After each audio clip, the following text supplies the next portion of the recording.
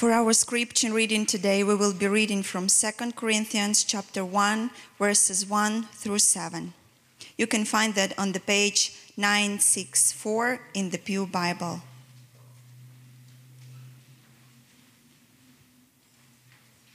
Second Corinthians 1, verses 1 through 7. To the church of God that is at Corinth, with all the saints who are in the wall of Achaia. Grace to you and peace from God, our Father, and the Lord Jesus Christ. Blessed be the God and Father of our Lord Jesus Christ, the Father of mercies and God of all comfort, who comforts us in all our afflictions, so that we may be able to comfort those who are in any afflictions, with the comfort with which we ourselves are comforted by God. For as we share abundantly in Christ's sufferings, so through Christ we share abundantly in comfort too. If we are afflicted, it is for your comfort and salvation. And if we are comforted, it is for your comfort, which you experience when you patiently endure the same sufferings that we suffer. Our hope for you is unshaken, for we know that as you share in our sufferings, you will also share in our comfort. The word of the Lord. Thanks be to God. Please be seated. Thank you. Good morning, everybody. Happy Pentecost Sunday. One person cares about Pentecost. Chris Johns, thank you for that. We don't make a huge deal about Pentecost at Calvary, but when you think about the story of the Bible altogether, the culmination really of Christ's work, it's moving towards Pentecost because he dies on the cross, he rises from the dead, he ascends so that he can send the Spirit down into God's people. The re-inspiring of the people of God. So Pentecost is a big deal, and it's good to be here with you on Pentecost. But that's not what the sermon is about this morning. The sermon is the beginning of our sermon series on 2 Corinthians, and we've entitled it Unshakable Hope. And Lord willing, we're going to be spending the next 6 months or so working our way through Paul's second letter to the church at Corinth. And we don't really have a hard stop in our preaching schedule until we get to Missions Month. So if we haven't finished by Missions Month in November, that's fine. We'll just take a break, do Missions Month, do Advent, and we'll pick up what's left of 2 Corinthians after the first of the year. So I'm not sure exactly when we'll be done, but when we get to chapter 13, verse 14, which is the end of 2 Corinthians, then you'll know that we are done. So you can kind of follow along, keep track of our progress like that.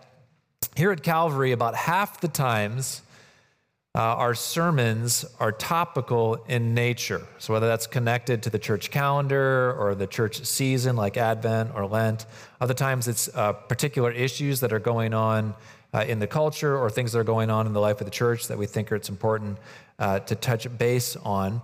And then the other half of the time, we work our way through a book of the Bible. And the upside of the topical sermon series approach is that it allows us to focus on themes that are particularly relevant for where we are as a church.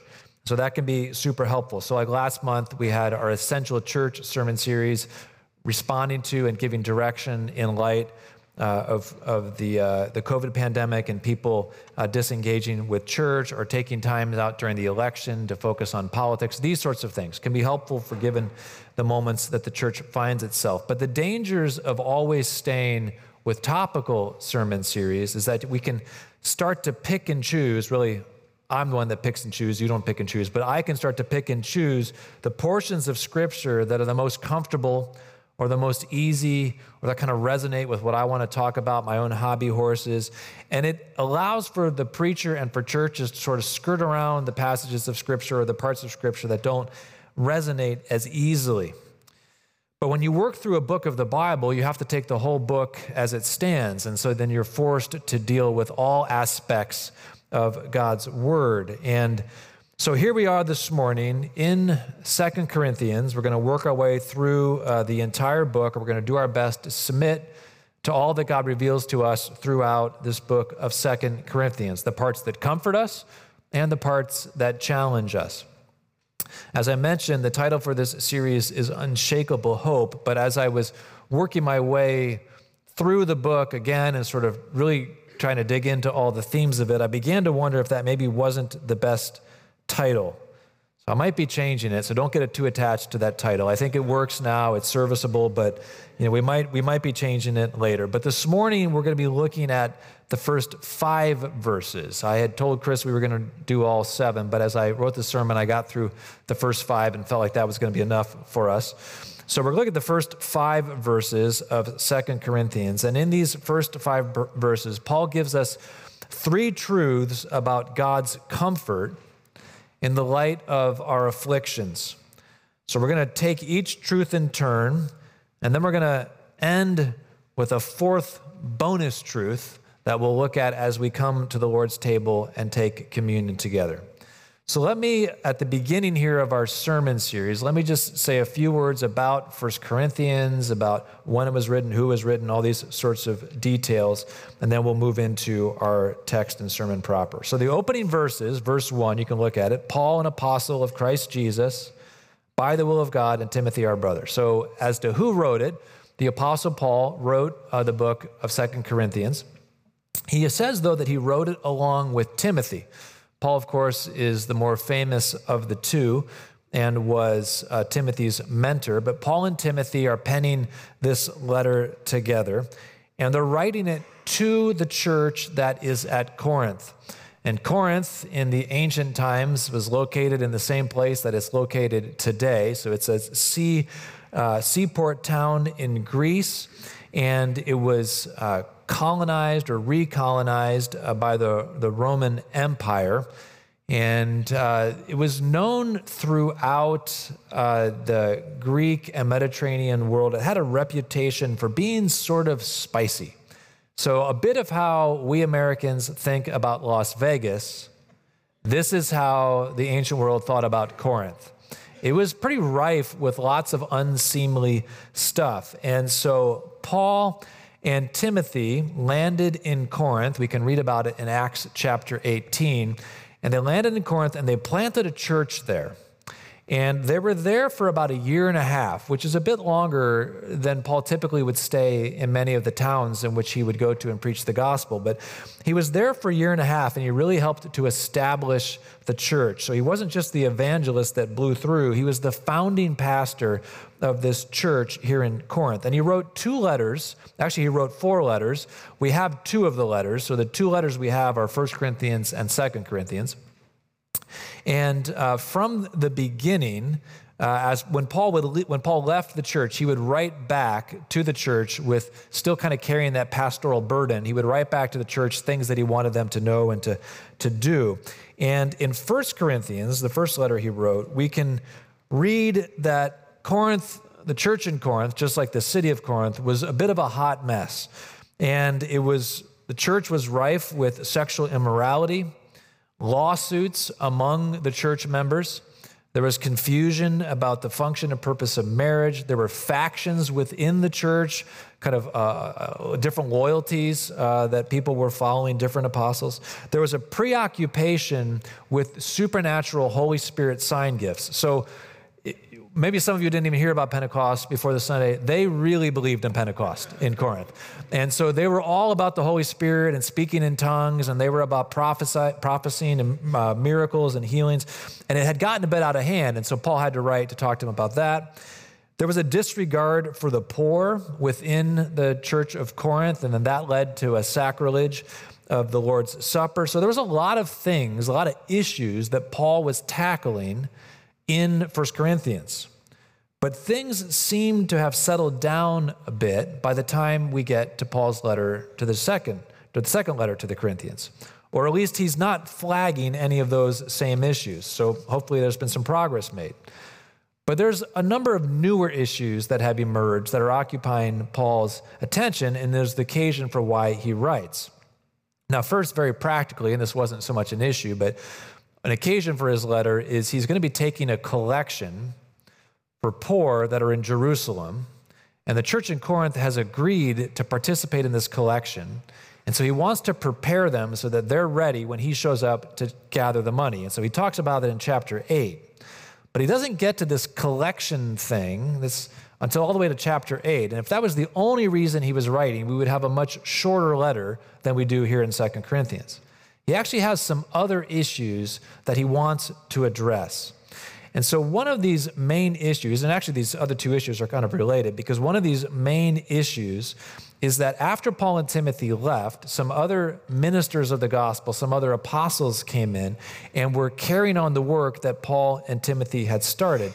And Paul refers to them as the super apostles, which I get that a lot, myself as super pastor. But no, actually, that's not true. And in fact, we wouldn't want to be called super apostles because Paul is not intending that as a compliment. These super apostles that come along behind Paul are casting aspersions on Paul and Timothy's ministry. Whereas Paul was scrappy and passionate, the super apostles were eloquent, they were sophisticated, they were wealthy, and they generally managed to keep their robes clean. And whereas Paul's ministry was marked by troubles and persecutions, if you just go back and read through the account of Acts and Paul's ministry, he's constantly running into trouble and getting driven out of town and getting bloodied and beaten up and whipped and shipwrecked and on it goes. And we're going to read about more of that here in 2 Corinthians. But Paul's ministry was marked by troubles and persecutions. The ministry of the super apostles was marked by success. And so the Corinthians are becoming enamored by the slick ministry of the super apostles. And they're beginning to look down on Paul. Now, Paul is not, I think, primarily concerned about his own personal loss of respect, where he's just this insecure apostle who needs everyone to tell him that he's doing a great job, and he's a little jealous about these super apostles that are cutting in on his territory. That's really not what's going on. The fact is that as the Corinthians are starting to look down on Paul and up to the super apostles, Paul is seeing that their understanding of the gospel priorities are beginning to get out of skew. And this is what leads to Paul's real reason for writing. Because the Corinthians have developed, maybe they've always had, but it's manifesting itself now. They have developed an unhealthy theology of glory. And for them, following Christ means victory and success, not defeat and suffering. And they've become so fixated on joining with Christ in his resurrection power, which is why they were so into the sign gifts and Pentecost and the Holy Spirit, that they've lost sight of joining with Christ in his suffering and in his death. And the Corinthians, quite possibly, are the earliest expression of the prosperity gospel. So if that's a term that maybe is familiar to many of us, but the prosperity gospel is a form of gospel ministry and church that so emphasizes the prosperity that the gospel brings in a way that minimizes and hides or denies the suffering and affliction that the gospel brings. And the gospel does bring prosperity.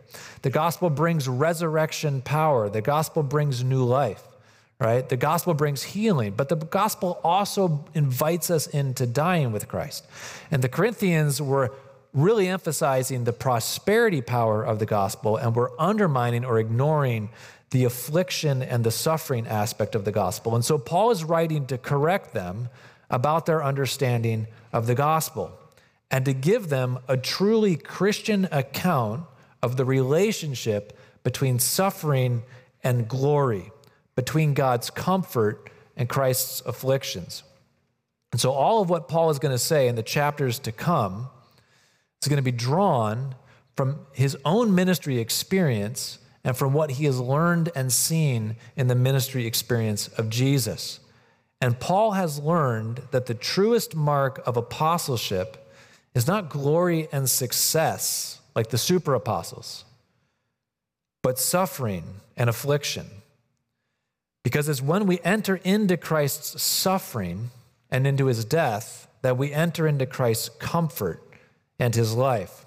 So that brings us then to Paul's opening remarks in verses 3 and 4, and to the first truth that our text gives us about God's comfort in the light of our afflictions. So look back here in our text, verses 3 and 4. I'll read them again. Blessed be the God and Father of our Lord Jesus Christ, the Father of mercies and the God of all comfort, who comforts us in all our afflictions, so that we may be able to comfort those who are in any affliction with the comfort with which we ourselves are comforted by God. So this theme of comfort makes an immediate appearance in Paul's letter to the 2 Corinthians. Backing up into verse 2, we can see that Paul writes, grace to you and peace from God our Father and the Lord Jesus Christ. So just in these first couple verses, we have that God is a God of grace. He's a God of peace. He's the Father of mercies, or sometimes that term is translated compassion. And he is the God of all comfort. So Paul is going to be talking at length throughout this letter, reminding the Corinthians that the gospel includes suffering and affliction. But that's not where Paul starts. It's not the first thing that rolls off of his pen. He starts with the compassion and the comfort of God. I think that's a good place for us to start too as we move into this book of 2 Corinthians and its emphasis at times on suffering. As the cultural winds begin to or continue to shift around us, I think sometimes we can begin to lose sight of God as the source of mercy and of grace and of peace and comfort. And we can begin to think of God as primarily a complicating factor in our lives that disturbs our comfort and our peace. I was discussing the sermon text with Pastor John earlier this week, which, by the way, Pastor John and Jamie, they had their baby Charlotte, this past week. So make sure you pass that along. Perhaps they are watching even now in our live stream. And if they watched in the live stream in the first service, no one clapped when I announced that, but hopefully they saw that you all clapped in the second service and that you really care about them. So there you go. In any case, I was talking with Pastor John about this sermon and kind of where it might go at the beginning of the week, and he mentioned how a number of students that he interacts with, he feels like they can tend to think of God primarily as an inconvenience, as an unwelcome hitchhiker on the highway of life, a sort of killjoy that complicates the high school journey. I think that can be true for even us as adults. It's as though we think we're just happily cruising along life's highway, riding it all night long, as the song goes. And then we pick up Jesus as a hitchhiker on the side of the road, and suddenly the happy times are over. Suddenly it's no more top-down, radio up, wind in the hair good time. Now we've got Jesus in the car. We got to turn the radio down. Got to put it on K-Love, because that's the only station he listens to. And we've got to start scowling at everyone for driving too fast. And so now we have to have a traditional view of sex and marriage, and we have to believe in judgment and hell. And what was a joyride becomes a joyless road trip with stern Uncle Jesus driving the speed limit in the left-hand lane to teach everyone around us a lesson. And the idea of God as a source of comfort and peace and blessing seems anything but.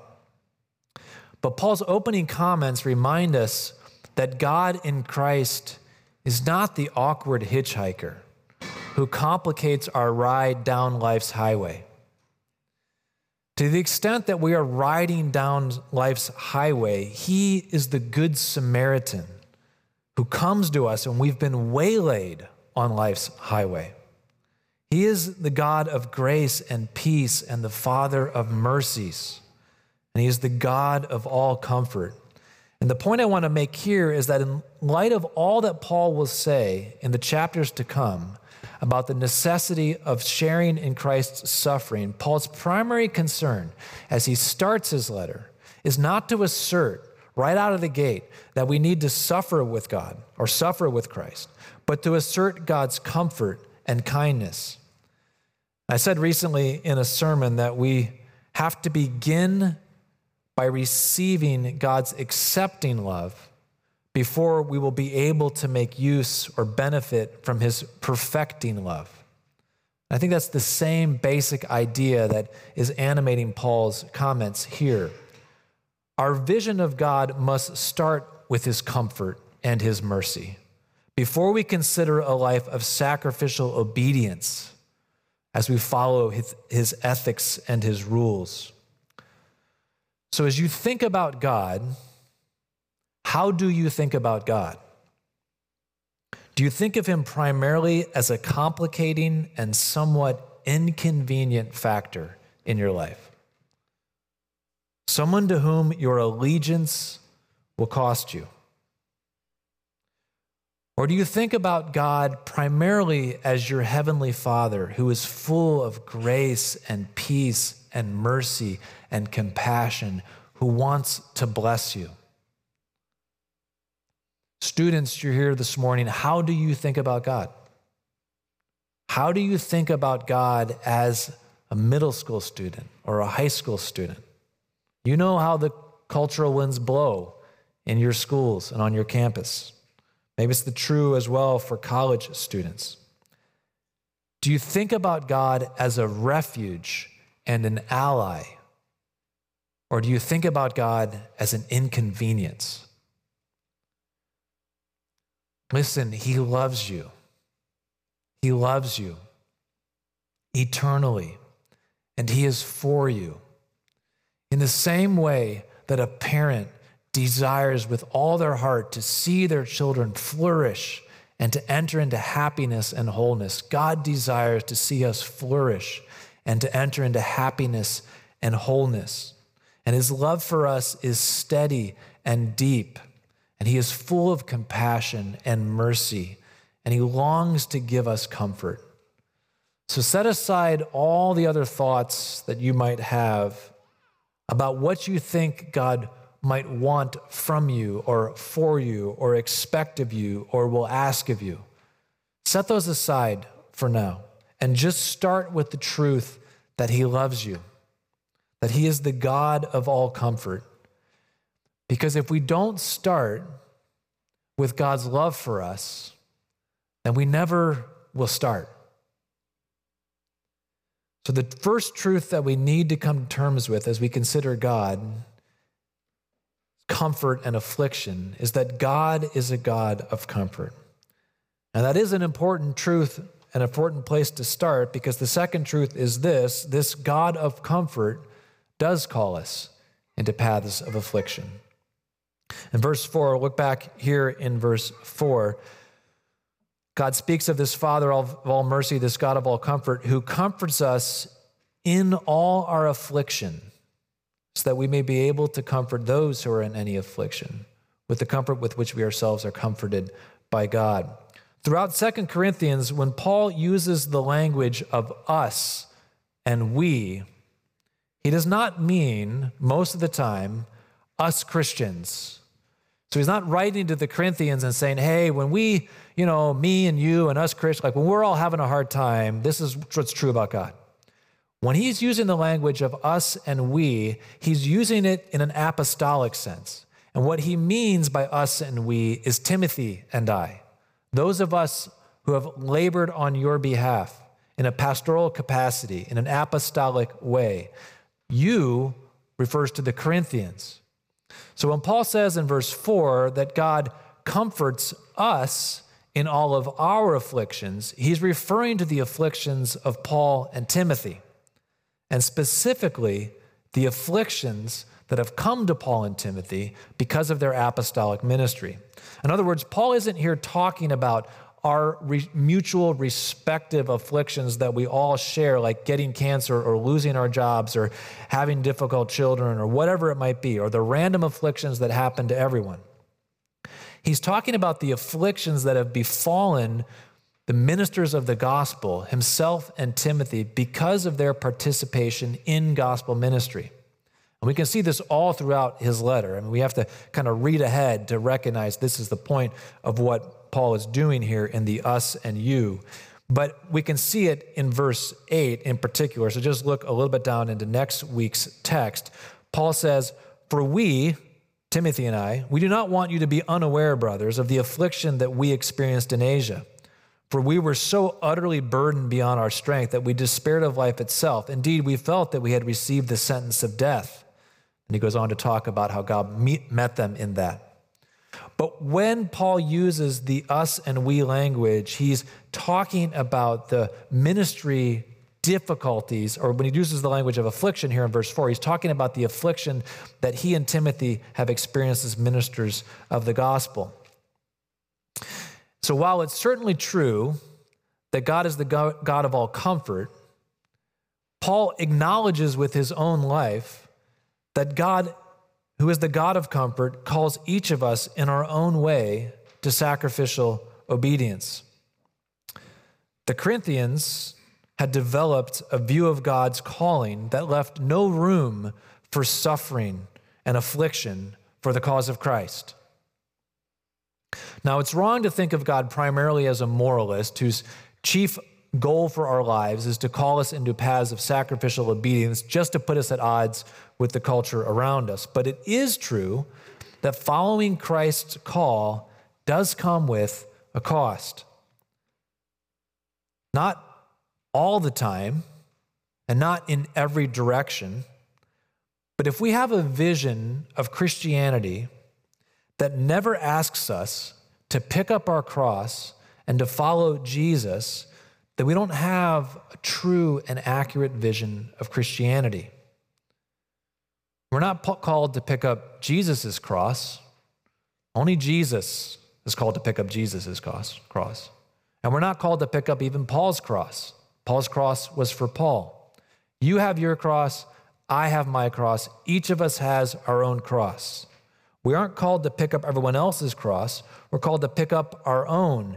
And it's not always easy to know exactly what all that will look like. But inevitably, what it means to follow the call of Christ is that we're each going to have to pick up our own cross, and that there is going to be some element of dying to self that is going to be required of us as we step into our life with Christ.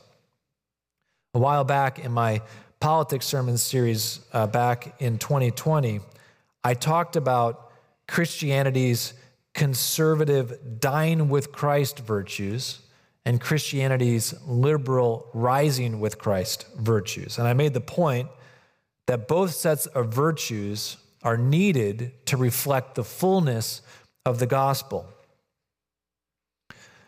And there are some cultural and social settings that make the dying with Christ virtues very comfortable and easy. And there are other cultural and social settings that make the rising with Christ virtues very comfortable and easy. So depending on the social context in which you happen to be living in at any given moment, you might find that it doesn't cost you very much to adhere to one side of the Christian polarity. But adherence to both sides, that will invariably cost us something. And some of you are rooted in socially and culturally conservative environments, and living out the liberal rising with Christ virtues, it's very costly for you.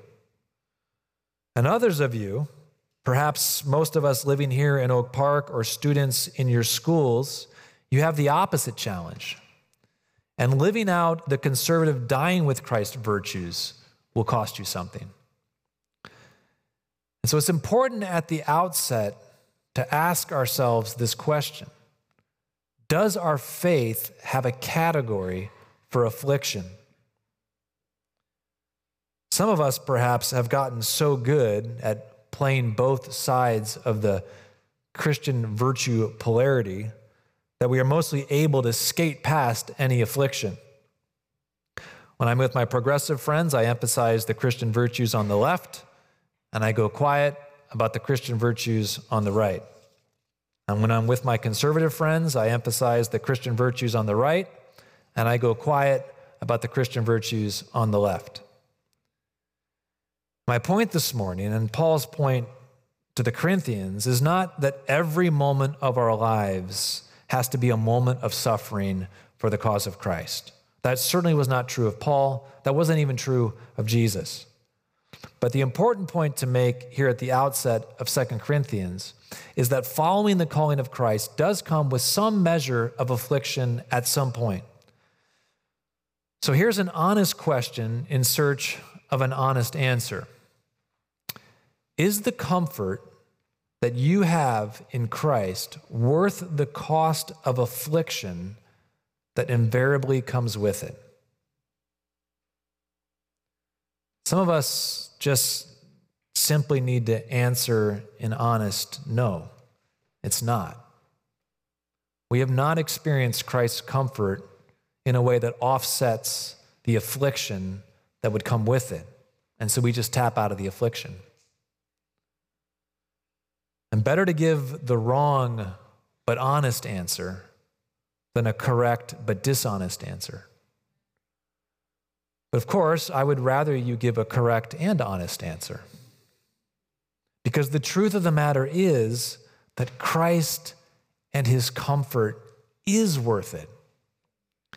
The comfort we receive from the Father of mercies and the God of all comfort far outweighs, Paul will tell us later in chapter 4, verse 16, the inevitable affliction that comes with following Christ. So he is worth it, and he does give sufficient comfort. And that leads to our third truth. The comfort of God comes to us in our affliction. Listen again to verses 4 and 5. This Father of all comfort who comforts us in all our affliction, so that we may be able to comfort those who are in any affliction with the comfort with which we ourselves are comforted by God. For as we share abundantly in Christ's sufferings, so through Christ we share abundantly in comfort too.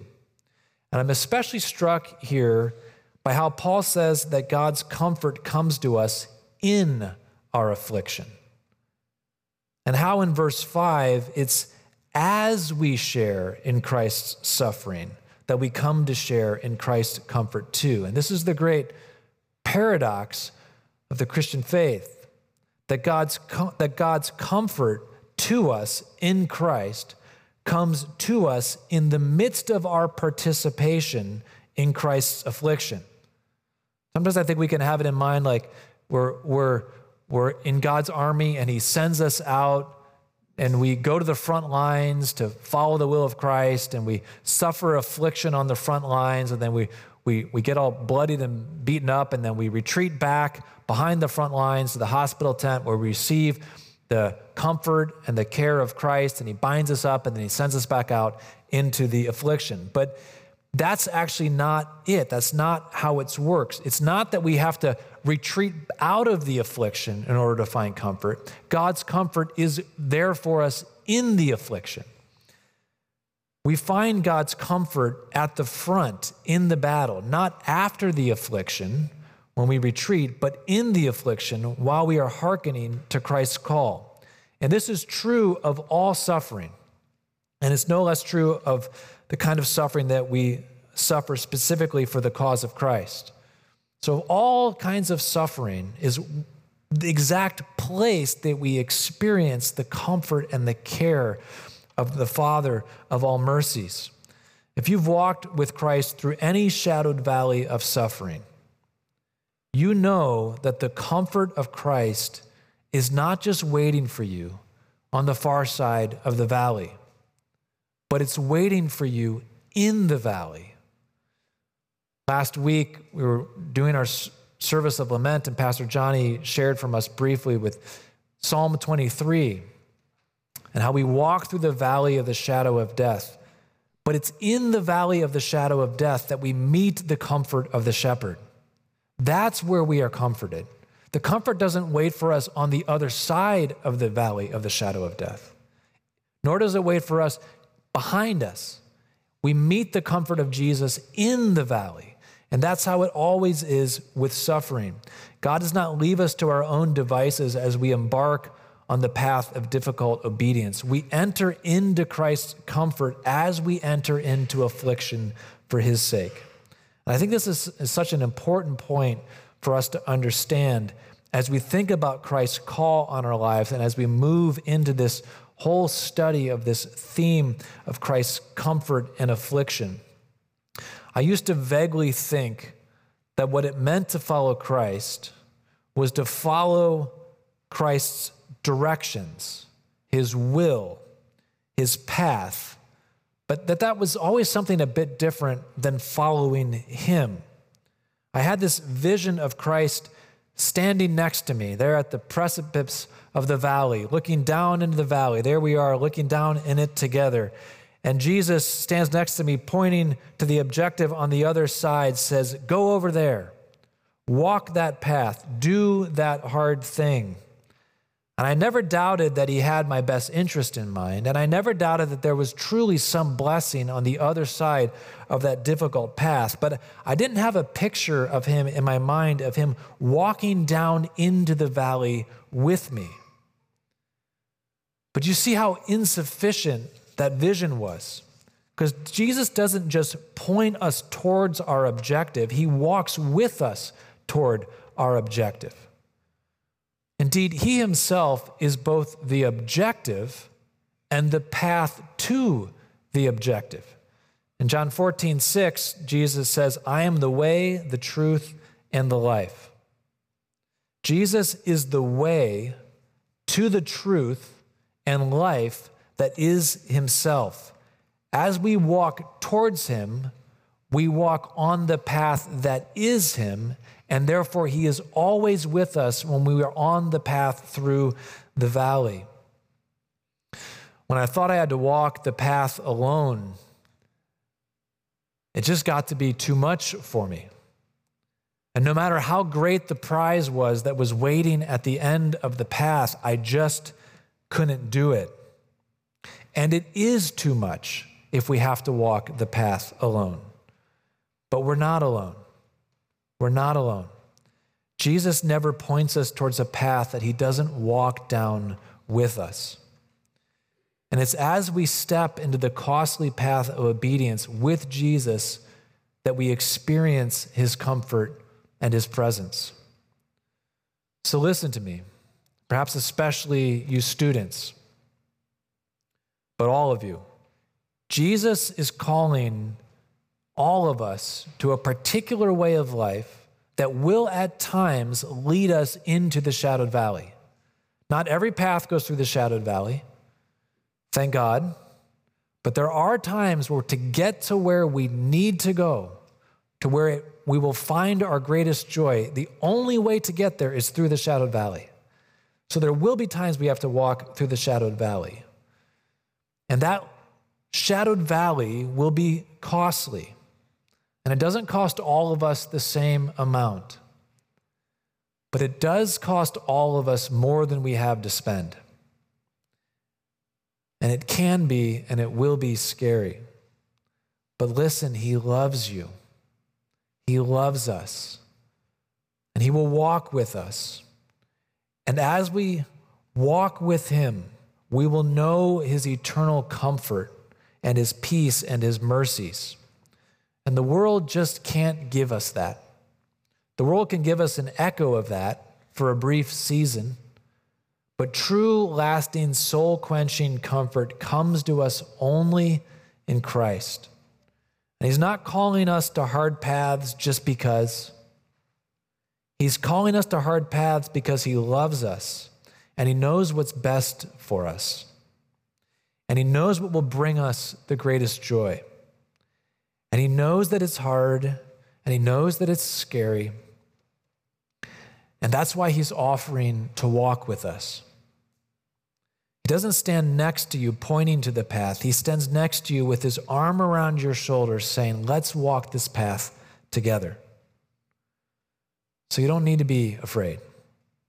He is with you every step of the way. And if you stumble and fall or get knocked down, he is there to pick you up and to brush you off, to bind up the wound and to help you keep going. And if it all gets to be too much, he is wise enough to know when you just need a break and to let you catch your breath. So is there a place in your life, perhaps it's your whole life, perhaps you're not a Christian and you've never surrendered your life to Christ, but perhaps you're a Christian and there's just a particular area that you are refraining from surrendering to Christ. It's a shadowed valley path that you don't want to walk, where Jesus is inviting you to follow him, where he's inviting you to pick up your cross and to follow him as he picks up his cross and follows his heavenly Father. Don't run from the affliction that comes with Christ's calling, lest you find yourself running from the comfort that comes from Christ's calling. And that brings us to the Lord's table and communion and our fourth bonus point about comfort and affliction. And it's this point: Christ is still afflicted. In Colossians 1:24, in a passage that is very, very parallel or very similar in wording to our text here, Paul speaks of how he, Paul, is filling up what is lacking in Christ's affliction for the sake of his body, the church. And it's an interesting passage. A lot of commentators write about it. What does it mean that Christ is still lacking afflictions? Hebrews 7:27 tells us that Christ suffered once for all sins. Unlike the Old Testament sacrifices, which had to be offered over and over and over again because they couldn't atone, Jesus suffered once. His one sacrifice was sufficient to cover all sins. His one act of atonement made eternal peace between us and God. So in that sense, the afflictions of Christ with respect to the penalty of sin are over. But the power and presence of sin has not been wholly eradicated. We know this to be true in our own lives. We look at our own lives, and who among us can say that once we came to Christ for salvation, we never sinned again? Not me, not you. And when we zoom back and we look at the church, both Calvary and then globally, right, there is still sanctifying work that needs to be done within the body of Christ, the people of God. And Paul is saying in Colossians that because of that reality, there is some sense in which Christ is still suffering in his body, the church. The church's suffering is his own. And parents, isn't this how it is for those of you who are parents? There is cost and affliction that comes with bringing up your children in the world, to bringing your own flesh and blood, your own body, as it were, into a place of maturity. Good parents do not parent from a place of safety and remove. They enter into their children's pain and their suffering and their affliction. And the affliction of the children become their own affliction. And so this is why Paul will say later in 2 Corinthians chapter 11 that he faces daily the pressures of his care and anxiety for the churches. Who is weak, he writes, and I am not weak? Who is made to fall, and I am not indignant? Paul feels the affliction in his own self of those that he is caring for. And same is true for Jesus with the whole church, which is to say that Jesus is still, to this day, walking the path of affliction as he cares for and sanctifies the church. So it's not like Jesus walked the path of suffering 2,000 years ago, put all that behind him, and now it's your turn to walk the path of affliction and suffering. No, that's not it, because afflictions for Christ still remain. He has not finished walking his path of affliction. And so when he comes alongside of you and he puts his arm around you and he says, let's walk together, he's saying we both have paths of affliction yet before us.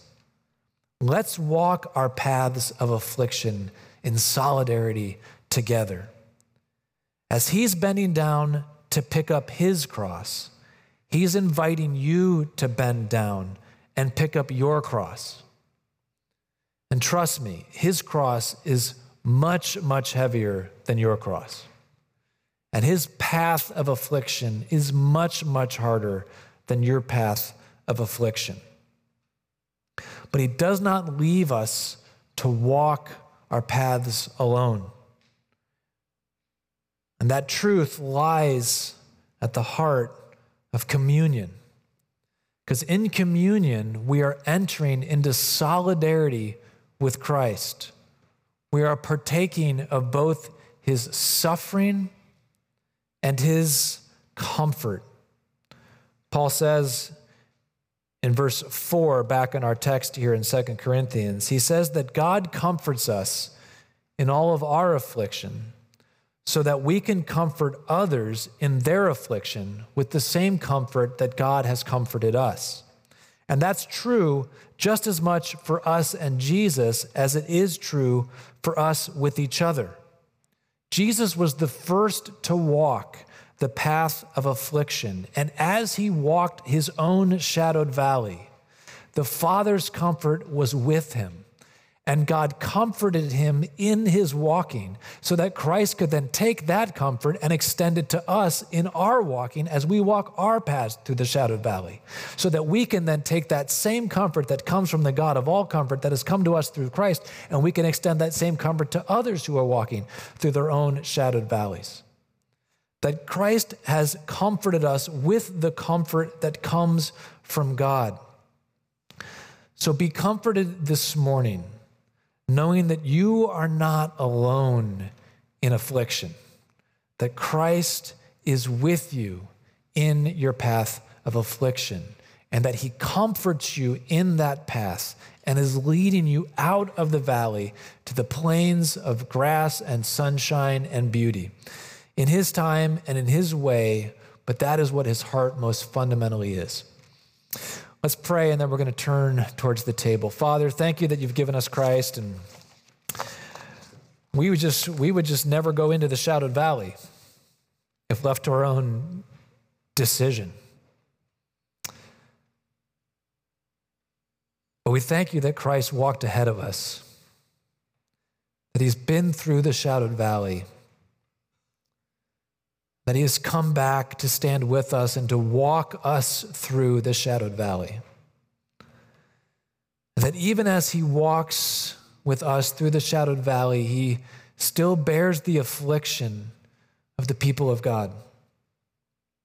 Help us to trust him, Lord. Help us to trust you.